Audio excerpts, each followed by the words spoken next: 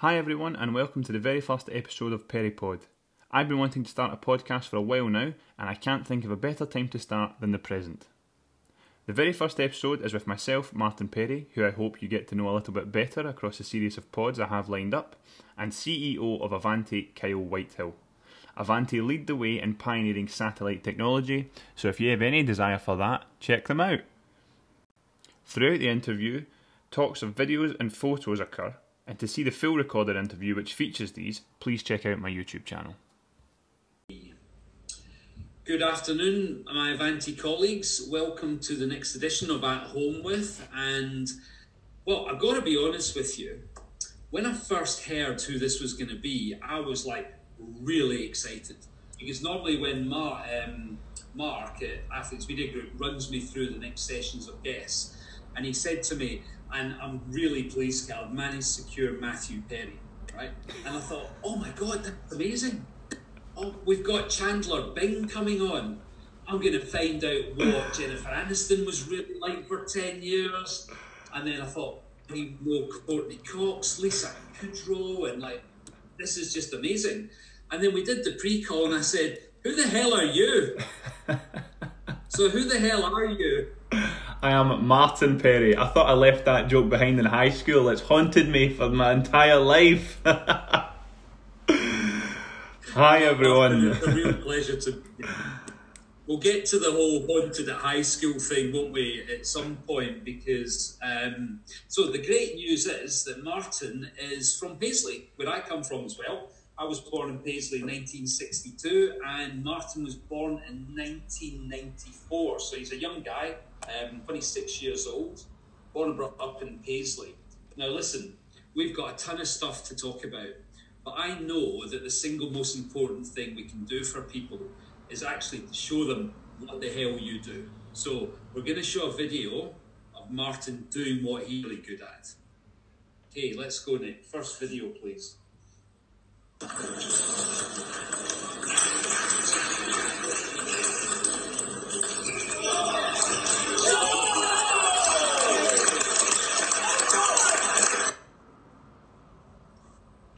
So Martin, it would be a good description to say that you are in fact a world-class table tennis player. Do all right. I hold my own. Yeah, it's given me a lot of prospects. And what we saw there, because I want to make sure that we get this right. So let's just explain to everyone kind of how the what's the difference between able-bodied table tennis and the table tennis that you play, and how the kind of classifications work, please. Well, the main difference tends to be the para side, like me, tend to have a little bit less limbs than the able-bodied side, which I'm sure you worked out. But yeah, it's a little bit different for the fact that we have 11 different classifications, one being the most severe physical disability, with a 10 being the most able, and a class 11 is a learning difficulty with an IQ under 75. So I fall bang smack in the middle. Class 1 to 5 are wheelchair users, and the higher the number, the more trunk control and more functional ability they will have. A class 6 to a 10 starts off the most severe, and working way up to a 10 would be, you know, someone who has a very minimal impairment that doesn't overly affect their table tennis. Whereas me, I am a class 6, so I'm the lowest in the para classification for table tennis, which means that I have either all 4 limbs seriously affected or 2 limbs on one half or side of the body that are severely affected. So for me, I was born with my right hand missing. So this is the side that I play with. I was born with my left forearm missing. It stops at my elbow. And I also have a prosthetic leg on my left side that I have to use to walk, run, jump, play table tennis and do everything else in between. So in terms of looking at it physically, it's quite an intense disability, but I think that I've been quite privileged that it's all I've known for my entire life. And I think that actually gives me an advantage on the table, because a lot of the guys that I play acquire their disability. So it means that I've got a slight advantage that I know exactly what I'm working with, whereas they're still getting to grips about their disability and what their new life might mean for them. Gosh, yeah, I can imagine. So let's let's go back, because I want to just get this right, because I talk a lot about coming from Paisley because I've perfected this whole boy done good routine, dragged up in Paisley. So I need some help. I need your help to just reinforce what's it like growing up in Paisley. On one side of it, it's great, but the reality of that is it can be tough in Paisley. The people can be incredibly nice, but also like anywhere in the world, it can be a tough place to live. But I found that sort of area that I grew up in just made me stronger and more confident as a person. It wasn't always the nicest of things that we would have or stuff like that growing up, or necessarily in the nicest of areas, but the fact that it's a place where you always get to call home. And I think there's a reason that, as the saying goes, home is where the heart is because that's the place that shapes you as a person, and it's the place that makes you who you're going to go on and become. So, I think I owe a lot to Paisley. Mm. So you were born in Paisley, as I said, 94. Mum Avril, Dad Paul, normal parents? About as normal as it gets. We were quite a divided family. In the terms of that, my dad was a Celtic fan and my mum was a Rangers fan. So if you can imagine, 4 times a year it was just carnage. Yeah, I know. It's a kind of Rangers town, Paisley, isn't it? So your dad's the kind of odd one out in that family situation, yeah? And what about then, you've got brothers, so 3 brothers as well? Yeah, I've got 3 older brothers, Paul, Thomas and Jamie. So I'm the youngest one, I'm the baby. Which they constantly like to remind me of, as siblings do, and we still to this day, just have a laugh and a joke with each other. But they've definitely shaped the way that I've turned out massively, and they'll never let me forget that I'm the baby. But now that I like to remind them that I'm the biggest and I'm the strongest now, so it makes for a lot more interesting scenarios, let's say. I can imagine. Tell us, because what actually, as you said so rightly, was that you were born with your disability. So again, let's just understand what the kind of terms for what you were born with are. So the medical diagnosis for someone like myself is congenital limb loss and deformity.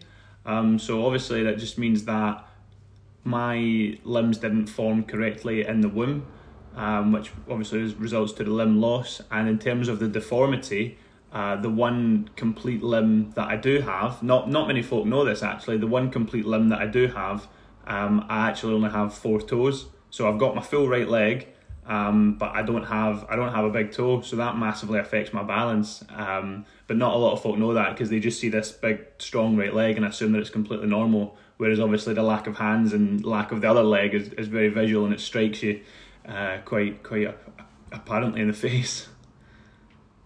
Gosh, yeah. So bigger brothers, and Paisley's a rough and tumble place. So you're born with the disability, and I'm guessing here, and it is a guess, knowing Paisley parents and Paisley brothers, that they didn't treat you particularly with a sort of like, I don't mean caring, but they didn't really want you to be wallowing, right? Am I assuming that they kind of dragged you out and got you involved in the thing? Absolutely. I mean, there's been no period in my life where I've been wrapped up in cotton wool and protected from the big bad world that's out there. My brothers and my parents and family friends just made sure that wasn't the case. I was treated like any other child. And as you said, Paisley's a rough and tumble place, and as a lot of kids in that area do, you get into trouble and scuffles and everything far and few between, and yeah, it just makes obviously for I think for me, such a humbling upbringing, because it could have been shaped completely differently had I had different parents or different brothers that could have in some way, as I said, wrapped me up and protected me and put me in this bubble where nothing was ever gonna get to me, whereas actually I was exposed to the real world from a very early age. And that real world, of course, meant the fact that I have a very obvious disability, but that wasn't going to be allowed to hinder me. It was just going to be who I am. Yeah, and I mean, honestly, when I first saw you and thought about you, I wonder if it was tougher being brought up in Paisley called Kyle or being you, because I was mercilessly bullied about my name. and I would have dreamt of being called Martin, right? I would have dreamt of that and played all my from sort of baby up to 21 years old. Please call me Martin. Because I got bullied. So what? You're playing football and you're playing rugby and you're playing all the normal sports. Yeah, I owe a lot of that, as I said, to my brothers. I hope they never hear this interview, by the way, because I never compliment them to their face, which you never do to your siblings. You always just rib on each other. But yeah, so they included me in everything that they did, and as you said, that was playing football, whether it be in school or on the street or down the park. We'd play football. I then went on to high school and played rugby for the school team and played basketball and I ended up attending a few para athletics track meets and things like that, just because I just love sport. I love being active, and it's one thing that I've always felt definitely hasn't been hindered by having no hands and one leg. I've always been able to run around and have fun and kick a ball and throw a ball and do things like that, so sport's definitely been a way for me just to have fun, and I think that's why I was attracted to so many different sports before finally sort of being encapsulated by table tennis, just because I loved it so much and it was so fun. Yeah, I bet. And so one thing that you mentioned earlier that I wanted to try and explore with you was, we met an amazing guy a couple of weeks ago called Duncan Slater, also Scottish. He's from the Highlands, and he had his legs blown off in Afghanistan because he was in the RAF regiment. So, of course, he had the opposite, as you mentioned at the start. He was 20-odd years old, catastrophic injuries, loss of limbs, now getting used to that. You said you actually were more privileged to start from the position of, this is who I am. So tell me, when you think about that, what does that actually mean to you then? It means so much. It definitely is, the way I view it at least, that it is an absolute privilege to be born with no hands and one leg, because I cannot imagine, as I'm sure you can't either, you can't imagine what that must be like to go through, to be put in a situation where you've lost, not just your limbs, but undoubtedly your way of life, and everything in your life from that moment on would change. So I find it so lucky for me to be able to say that this is all I've ever known, and it's definitely made things 100% easier, just because the fact that I've only ever had to learn once. I've not had to grow up as a regular able-bodied kid and go through something traumatic, an injury, an accident or something like that I've resulted in losing 3 limbs. I've always been like this. It's all I've ever known. So for me, that's just so incredibly lucky and fortunate. And do you think that mentality is something that you were lucky to be born with, or do you think that's something that you grew to understand and accept? This is who I am, and therefore I'm going to take a positive mental attitude.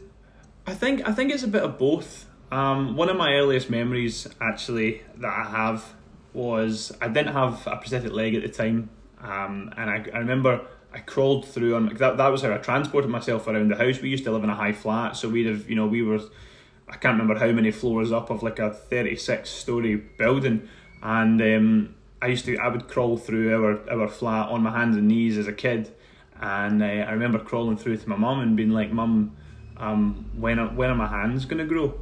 And that was the thing. She was just so taken aback. She knew this day was coming. Of course, one day I was going to ask, but she was so taken aback, and she got really emotional and really upset. And I think if I'd sort of sat there any longer, she may have started crying. But I just looked. I was like, "When are my hands going to grow?" And eventually, she sort of mustered up the courage to tell me that they weren't. And I don't know why or what gave me this sort of attitude, but I just remember going, okay, and that was it. I just went back to my bedroom and played with my brothers. That was it. There was no questions. There was no feeling sorry for myself. I just remember asking why. I got the answer. I accepted it, and I think, as you said, maybe that's something that I was born with, but I also think that it was something that I was inadvertently shaped into being as well, and I think that just comes from my family and the way that they treated me. My brothers wouldn't have it any other way. So I think by the time that it came to me to ask these questions and to try and have a bit more understanding, I reckon I was already in that headspace where actually, I don't really care. I just wanted to know why, or if they would. You know, I often get asked, what would you do if you woke up tomorrow and you had hands and a leg? And I'd be like, I'd probably scream. You know, I'd get such a fright. I wouldn't know what to do with them. So it's, for me, I just feel so lucky. Oh, that's amazing. And tell me about school then. It can be a cruel place. It was a horribly cruel place for me because of my name at times, and many stories about how that affected me. But the school experience for you then was, how was that for you?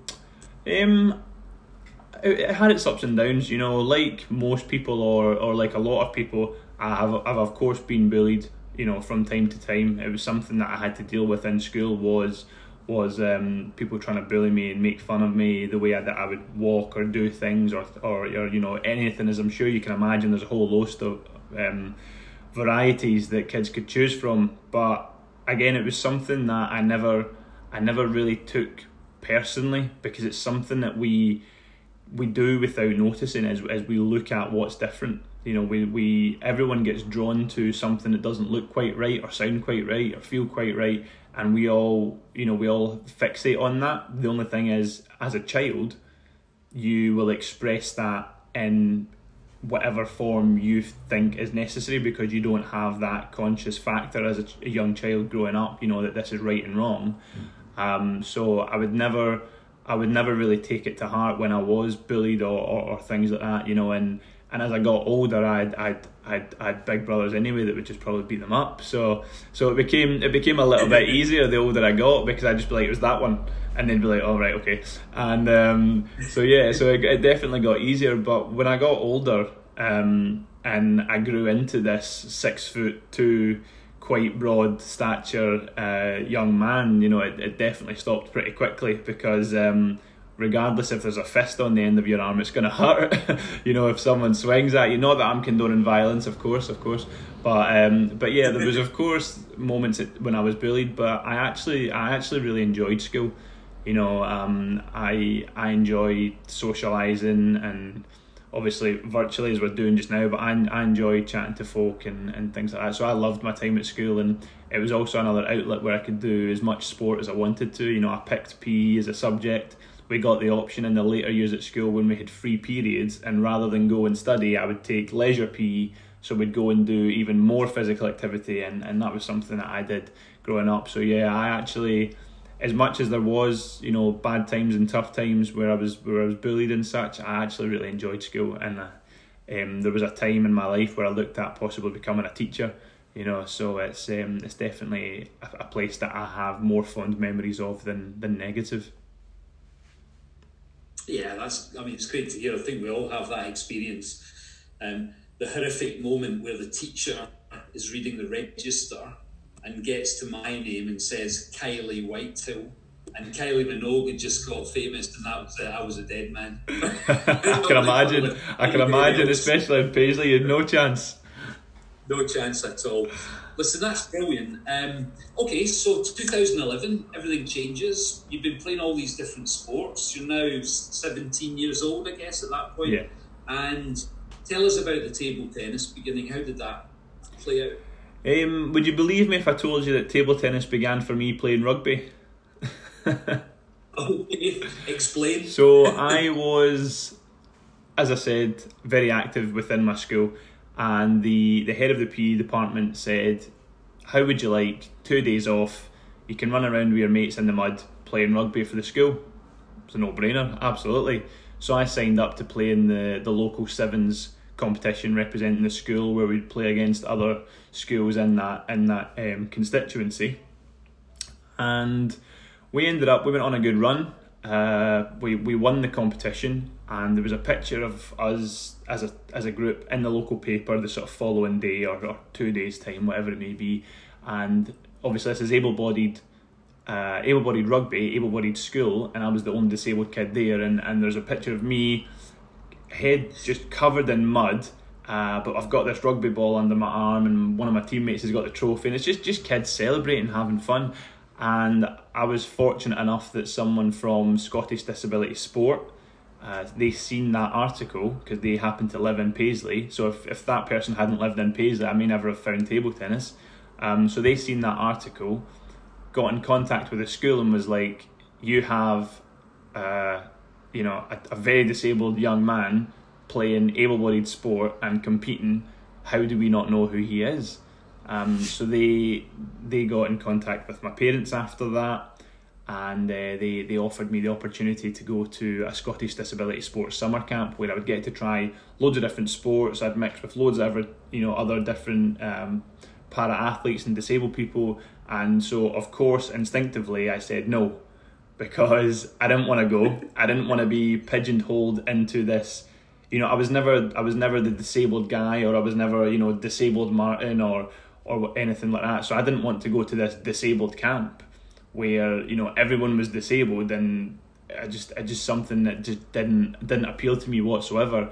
But as I'm sure many of you are aware, if your mum says you're doing something, you end up doing it.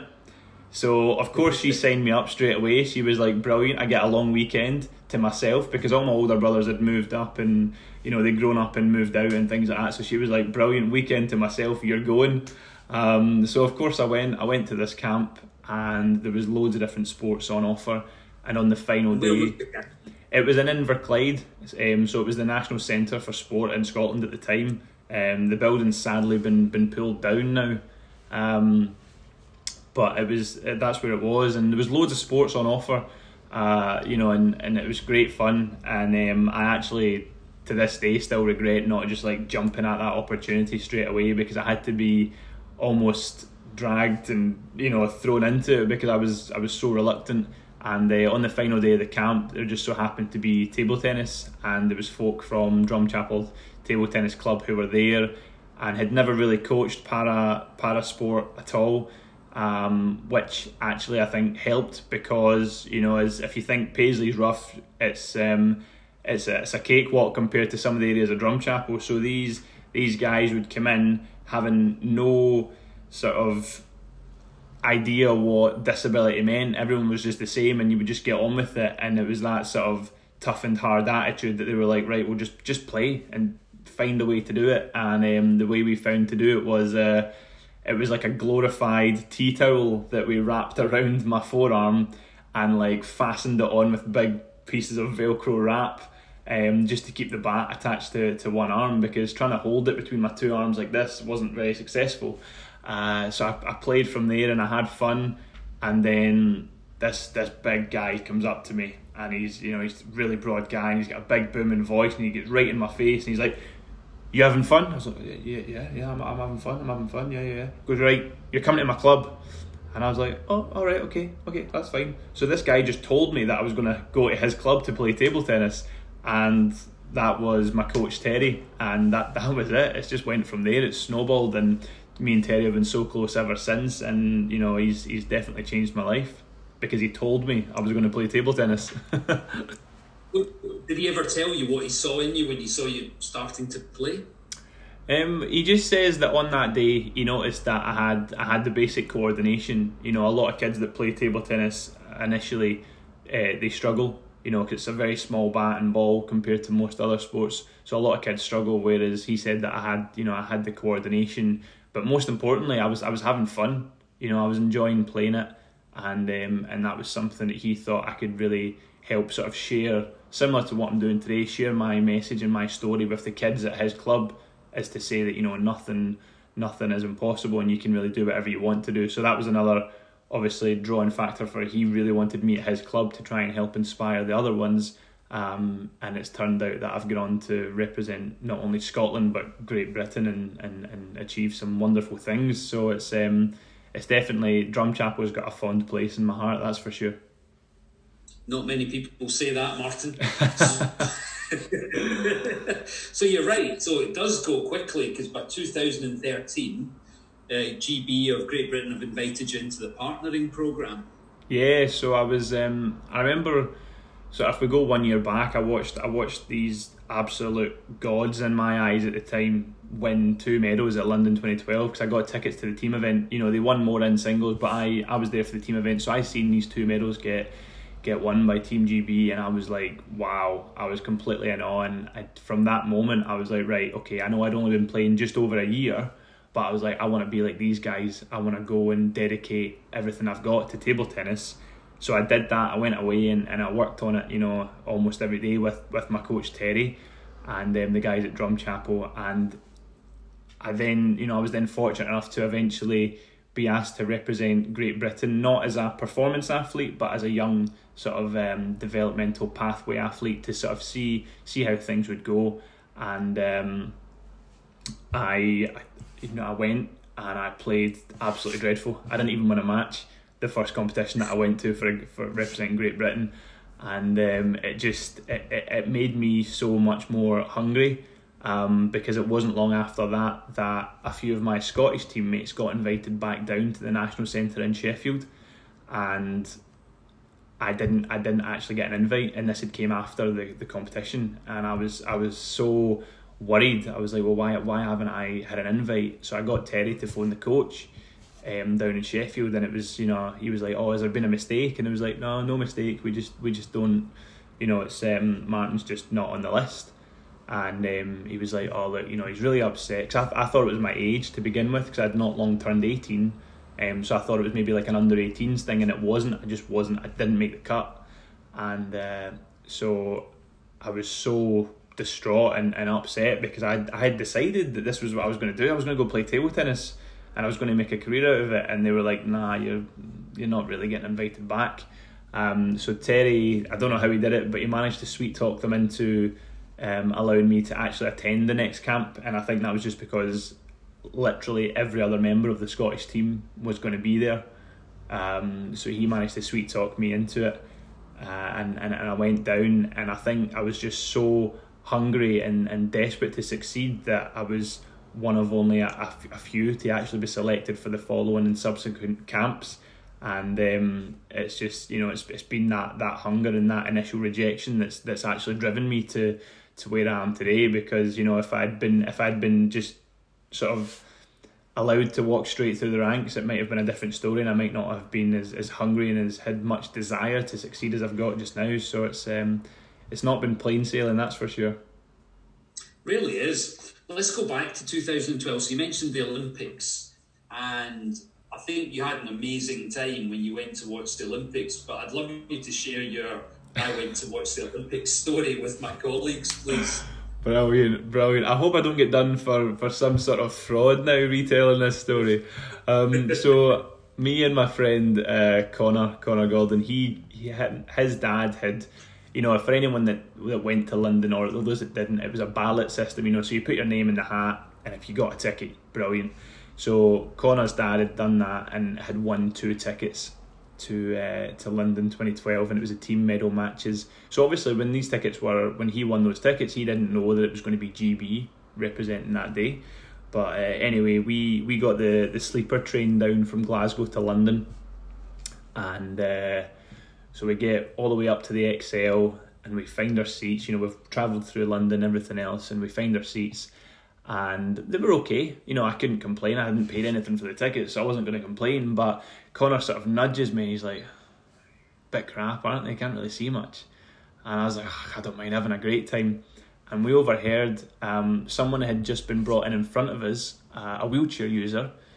And the wheelchair users got to sit basically just outside the field of play, so they could pretty much park up wherever they wanted. And we overheard one of the stewards saying, oh, Team GB is going to be on tables 3 and 4, and we were at the complete opposite side of tables 3 and 4. And I don't know what compelled me, but I was like, let's just go over there, let's just see if we can get in over there. And Connor was like, right, okay, but obviously your ticket has your seat number and everything on it. And the good thing about having no hands and one leg, and you attend the Paralympic Games even as a spectator, is you can be easily misinterpreted for an athlete. Now, if you're an athlete at the Games, you get to sit wherever you want. So me and Connor leave our arranged seating area, and we walk round, and sure enough, in front of tables 3 and 4, there's security. And the security was because those sections had been allocated for friends and family of the athletes that were playing that day. So you could only get in if you were friends, family, had accreditation, or were an athlete.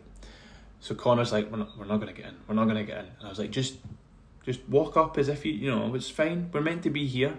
And he's like, right, okay. And so we walk up, and the woman that was there, without even batting an eyelid, just like removes the barrier and was like, on you go, sit wherever you want. So we get to the top of the stairs, and so we start almost celebrating. We're like, oh, I can't believe we got away with that. And we turn around, and there's a steward standing right behind us, and we were like, oh no. And so because we were too busy, like we just froze at that moment, and the guy eventually just goes, do you need a hand finding your seat? And Connor just instinctively was like, oh, we're just taking in the view. And we quickly just like scurried to the first emptiest seat we could find. And as it turns out, we sat behind my now teammates. We sat behind like their family, so it was like sisters and brothers and mums, dads, aunties, uncles, and like sponsors and stuff for the team. And we were sat there right behind them in the thick of the action. And it's brilliant, you know. As I said, Team GB won 2 bronze medals that day, but we got so caught up in the emotion that Connor nudges me and he's like, next time the camera comes on us, because we're all celebrating, he goes, take off your leg. So I was like, right, okay. I just went with it. I take off my leg, pass it to Connor, and he starts like holding it above his head like a trophy. So when the camera pans from the tables at the action, this all happening, turns round, you just see my shoe just like bobbing along above some heads, and I'll never forget that. So that was awesome. So yeah, we managed to sneak into an area that we definitely weren't allowed to. So I hope that no one ever listens to this that organised London 2012, because they might get into some trouble. Oh, this will haunt you. Trust me, this will haunt you.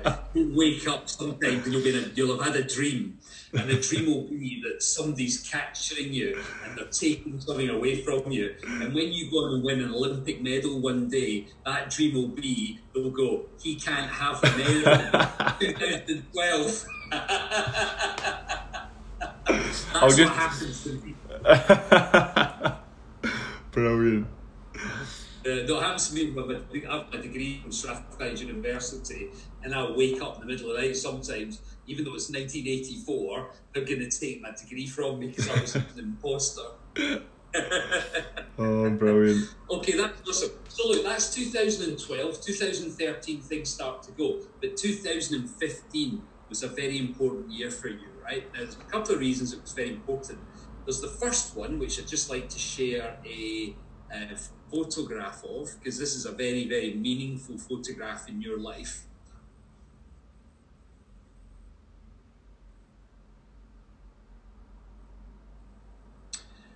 Okay, so I'm going to have to explain this one, because this is going to be really confusing for people, right? So, everybody out there listening, this is a team, a soccer team called Glasgow Celtic.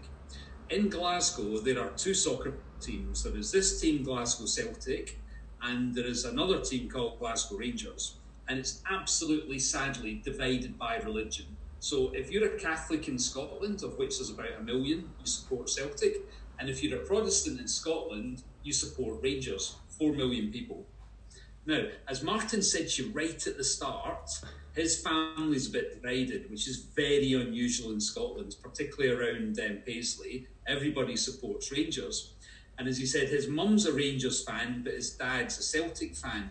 Now, if you look very closely there, you'll see right in the middle, the guy who's got the big plate in front of him, the Celtic plate and the trophy, is a guy called Scott Brown. And Scott Brown's been a long-term successful Celtic player. And then right next to him is who, Martin? That would be myself. Yes, that would be myself. That would be yourself. Could you please explain to me how a Rangers fan ends up in that picture? How a Rangers fan ends up in that picture? Well, I was in 2015, as you said, it was definitely a memorable year for me. It was a year where I was approached by the Celtic Football Club Foundation, and they are a charity that work in and around the Glasgow area and do a lot of incredible work. And I just happened to meet the CEO, Tony, who we just hit it off, and he said, you know, look, I love your story and I love your determination. Is there any way that we can support you on that journey? So he thought the best way to support me on that journey would be to obviously torture myself and my family and put me in a Celtic kit and put me bang centre next to Scott Brown. But no, they were actually very generous towards me, and they did a lot of work when I was there, and still continue to. But what they did was they financially supported me to enable me to leave university and to go and train and live full time in Sheffield at the National Centre, under the sort of tutorage of the GB coaching staff at the time, and that allowed me, their funding and support allowed me to live and train full time as an athlete before I was actually on funding from the Paralympic team. So that made a massive impact in my life, because without that, I might not be here today, because I don't think I would have been able to fund that journey any other way. But it was quite an interesting conversation on pretty much day one when stuff was about to get signed, because they sort of sat me down and they were like, look, we know they did. Believe it or not, they didn't mention the other team as they would say, but they said we know who you support. That's of course not an issue for us. It would never be. But as you said, going back to Paisley, it's a very divided town. So they were like, is this going to end up an issue for you back at home? And I said, absolutely not. Everyone couldn't be more supportive of the fact of the opportunity that you're going to provide me. I goes, and also, I'm not really signing for Celtic, I'm signing for the charity. So that kind of broke the ice, the fact that I was able to do some charity work alongside it. But no, I can honestly say, and it doesn't even pain me at all, as a Rangers fan and as a predominantly Rangers family, Celtic and the Charitable Foundation treated me so well, and they do such incredible work in and around the community. But of course, an ideal one would be if I could do the same for Rangers, because very, very few people get the privilege. Very few athletes get the privilege to go from Rangers and Celtic, and it would definitely be an awesome story that I could tell if I managed to get signed on for both. So hopefully one day I could work for the Rangers charity as well. That'd be awesome. Yeah. Well, look, fingers crossed. There's a couple of comments I'd like to make. The first one is, as I've been staring at this photo now for like a minute or something like that, I have to say, as a lifelong Rangers fan, it saddens me enormously to see you sat there in a Celtic strip. But let's leave it there and move on from that. So let's get rid of that photo and move it. Never ever is seen ever.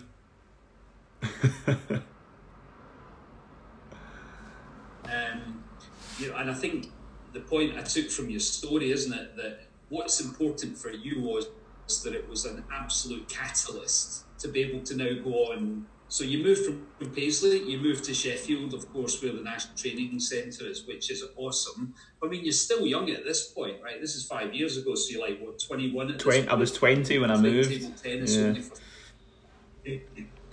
Yeah, so you're a young guy. You've only been playing table tennis for a few years. But the good news is, at this moment, your career kind of explodes. You start winning medals, you start doing well at championships, European, world level. So was that how it felt, that it exploded? I guess so.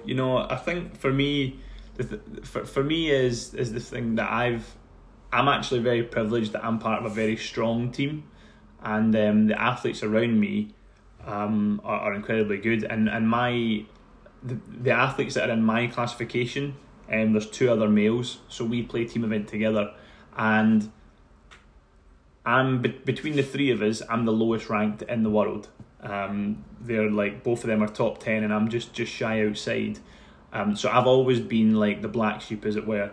So when you say things exploded, it's still, they definitely have, because to my name I've got all these great accolades that we've won as a team, but it's always been a fighting process for me, because I obviously no one wants to be the guy in last place, so the way that I look at it is they explode, things did explode. I went on to win some great medals for my country, but I couldn't have done that without my team. And it's just the way that we feed off each other really well, as we support each other as much as possible, and we have a really, really competitive attitude, especially in training, because very rarely will we play against each other in a competition, but in training we have such a competitive attitude because nobody wants to lose, so they're always dragging me up and pulling me along because it's that grit and determination because nobody wants to be, as I said, the guy in last place, and especially when we've got such a small team, that can become very, very apparent.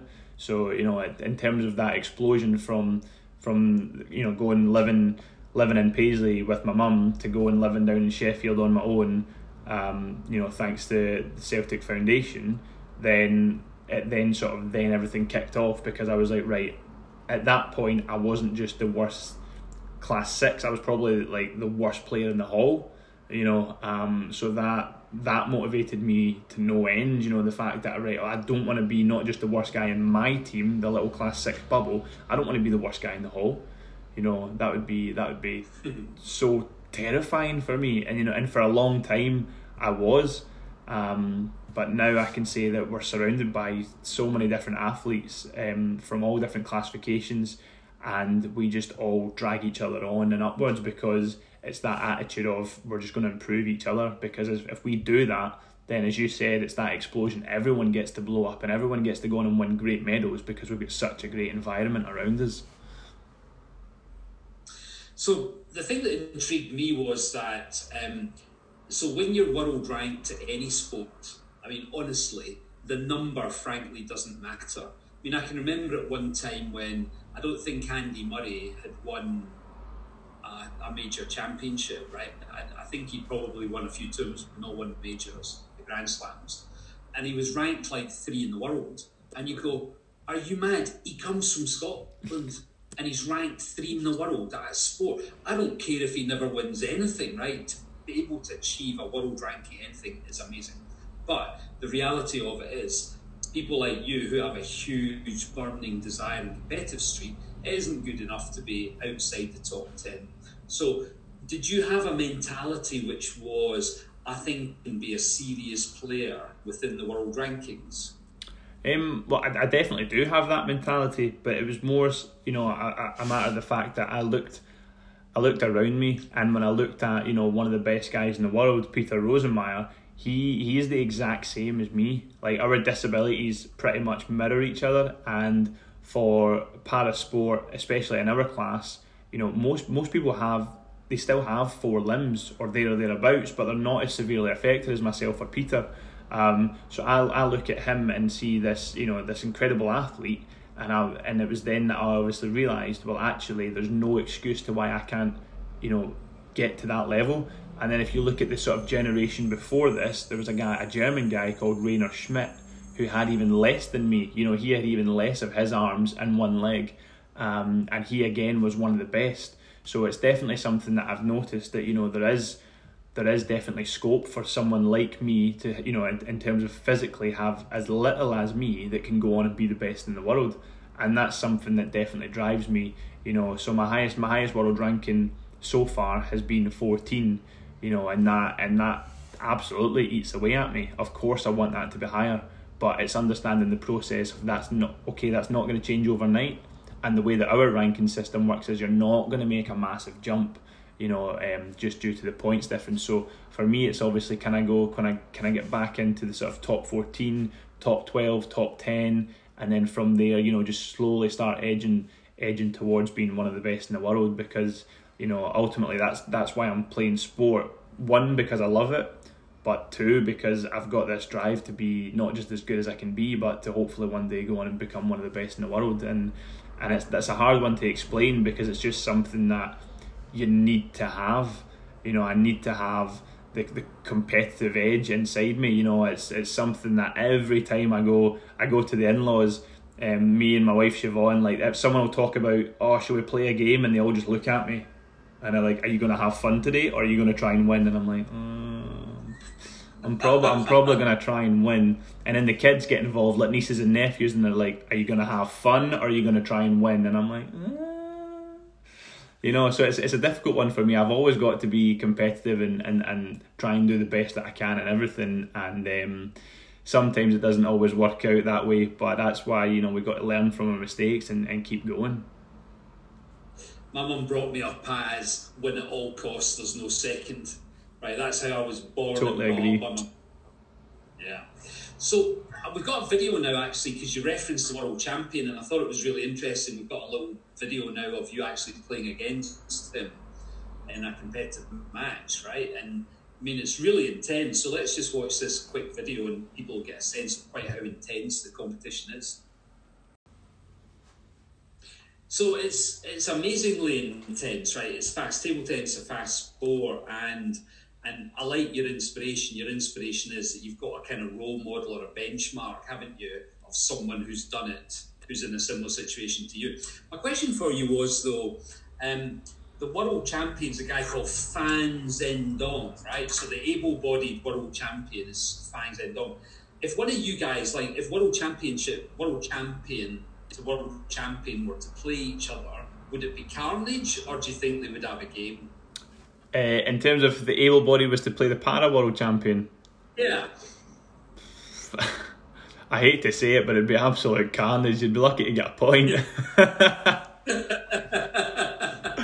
remember I used to play squash in Scotland and got quite highly ranked. And the number one lady in the world was a girl called Susan McAvoy. She was a New Zealander, and she came to Scotland for a tournament. And I played her for fun, and it was horrible. Because like that, it was competitive, but I never won a point off her because like a bit of a distance in anything is quite a big gap in world class sport, isn't it? You would, definitely. You would get more of a closer competition with the higher classifications, obviously, because they're more, in terms of being physically able, they're more able-bodied. Because I think the top male athlete in para, he won the Polish national championships, able-bodied. And it's the same for the female. She's incredibly good. She's represented Poland at the Paralympics as well as the Olympic Games. So on the top level of para athletes, they can definitely compete and mix with some of the top able-bodied athletes. But I think if anyone was to come up against Fan Zhendong, you may as well just sit down. Why not? So there's one last thing about it before we move on to something else. So it should be the Olympics coming up, right? It should be going to Tokyo, and we've met other athletes who are on their way there, and I mean it's such a blow, isn't it? Did that knock your motivation, or have you got some other target in mind now? A bit of a mixed bag for me, because due to the current situation that we're in, there was a few opportunities missed, because tournaments were of course rightfully cancelled. So there was a few opportunities missed. That resulted in me not qualifying. I didn't and haven't qualified for Tokyo 2020. However, there was to be a world qualification tournament in Slovenia in May, a few weeks ago, and it was basically a very restrictive tournament in terms of it was to be one athlete per country per class, and I was told that if certain circumstances go my way, in terms of if my two other team partners, if they qualify, then obviously that spot will go to me, and things like that. So it pretty much it worked out as if it was going to be a fairy tale.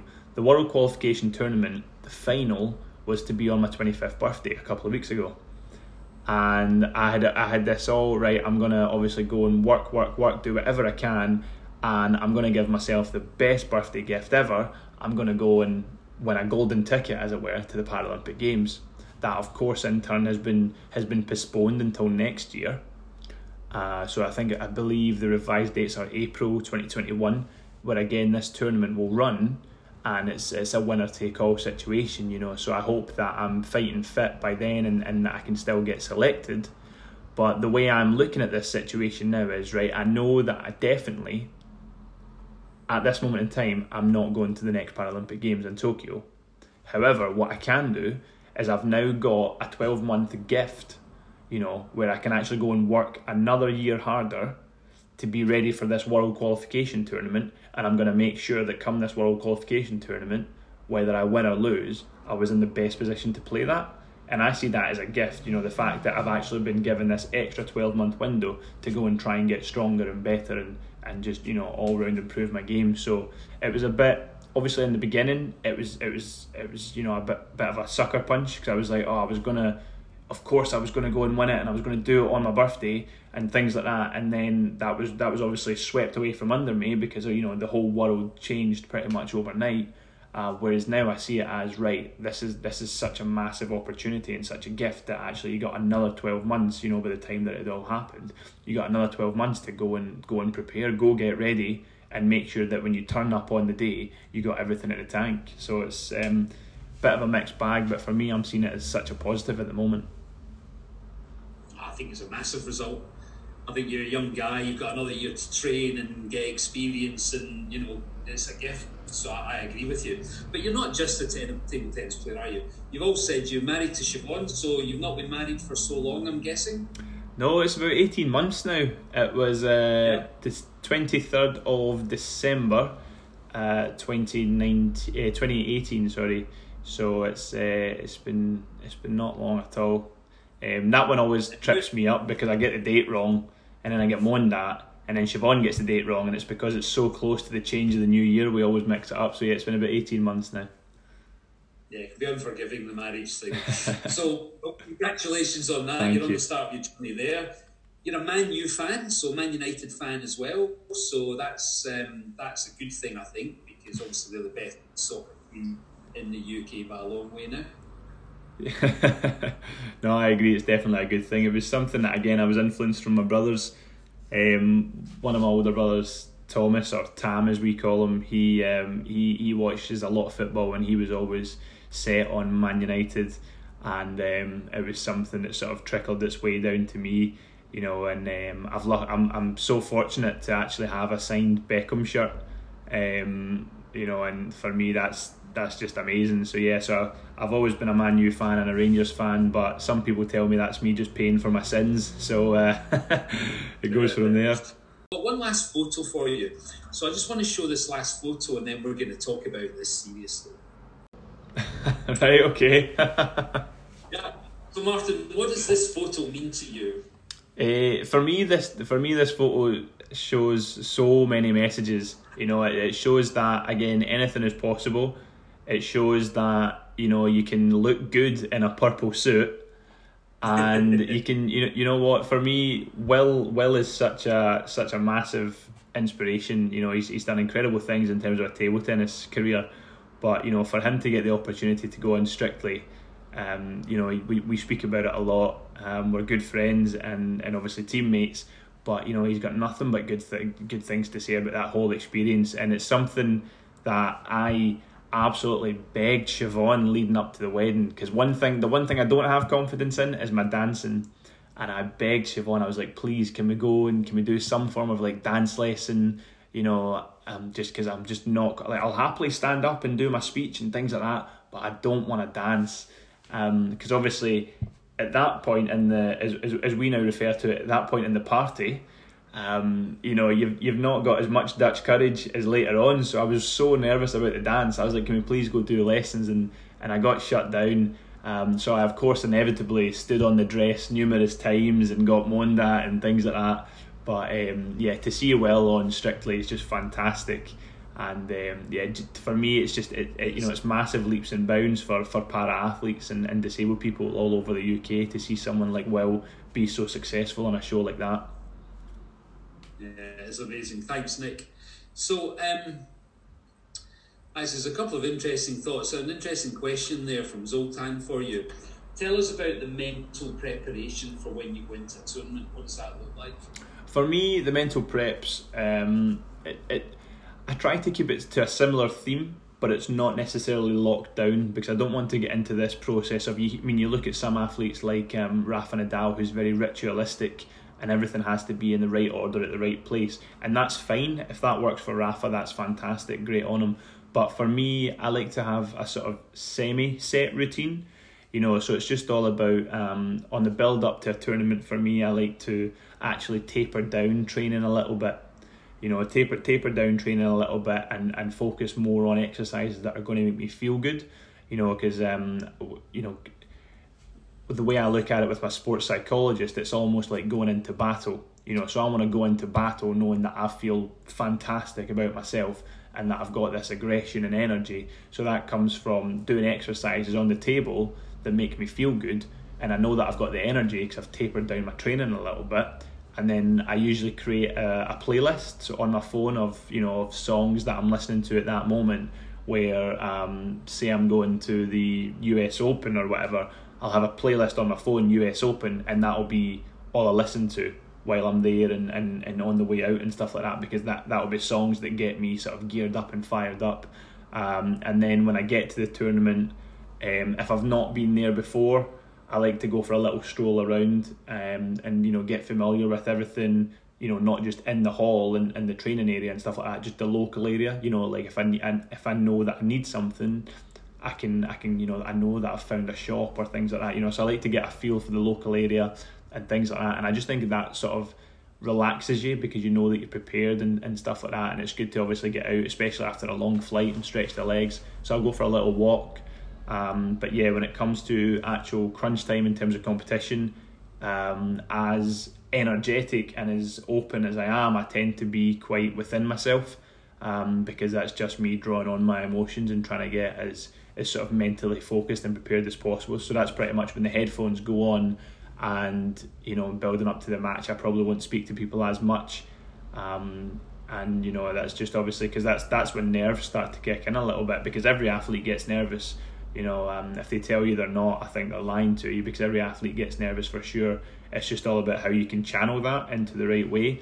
So as I said, someone like me, it's just headphones on, music that I know makes me feel good, and that pretty much does it for me. I'll have my bag packed the night before with exactly everything that I need and more. But whereas obviously other athletes are different, they go for a complete opposite approach. They could be very consolidated people, but then when it comes to crunch time, they're actually very open and bubbly and alive and full of energy. Or they could go down the Rafa route, where everything's meticulously and methodically planned out and placed to the right area. So for me, it's all about just that mental preparation and key focus that I'm there to do a job. Yeah, I get it.